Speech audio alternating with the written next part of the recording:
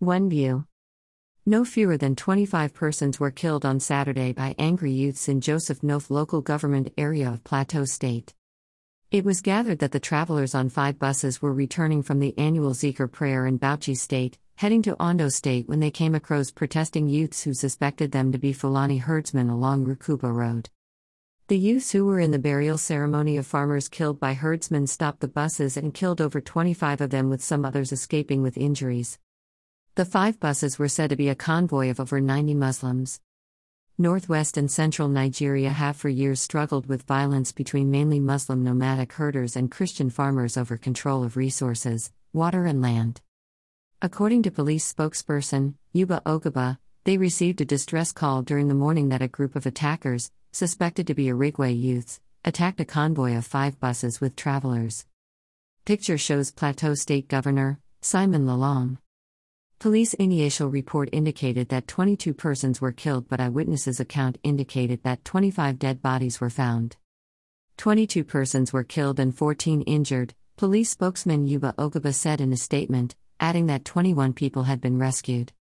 A news in its report quoted Muhammad Ibrahim, who escaped, saying, "The assault happened along Rukuba Road, on the outskirts of Jos, capital of Plateau State. The Muslims were returning from Bauchi State," he said, after attending an event to celebrate the Islamic New Year. The online newspaper, A News, also quoted a government official Dan Ladiatu saying, "It is very unfortunate that we have this ugly incident, at which innocent travelers are intercepted, attacked, as a result of which 25 people are now confirmed killed." A local group representing herders, the Mieti Allah Cattle Breeders Association of Nigeria, said it also counted 25 bodies. "We have prepared up to 25 dead bodies that are ready for burial," said local representative Malam Nura Abdullahi. Irigwe militias attacked and used machetes, knives and stones to kill them, a news report added. Plateau State Governor, Simon Lalong said thus. Sequel to the unfortunate breach of peace along Rukuba Road, Joseph North local government area on 14 August 2021, where a convoy of commuters was attacked leading to killing of innocent persons, I have received briefings on the situation from the relevant heads of security agencies. The reports indicate that 23 of those attacked lost their lives while 23 persons sustained injuries and are currently receiving treatment. 26 others were rescued unhurt. So far, 20 suspects have been arrested, and the security agencies are conducting investigations to get to the bottom of the matter.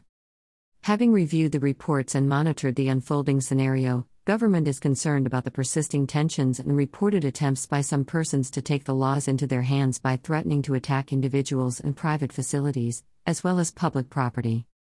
In order to avoid further deterioration of the situation and to protect lives and properties of citizens, I have directed the imposition of curfew on Joseph North, Bassa and Joseph South local governments, commencing 6 p.m. to 6 a.m. from today, 14 August 2021.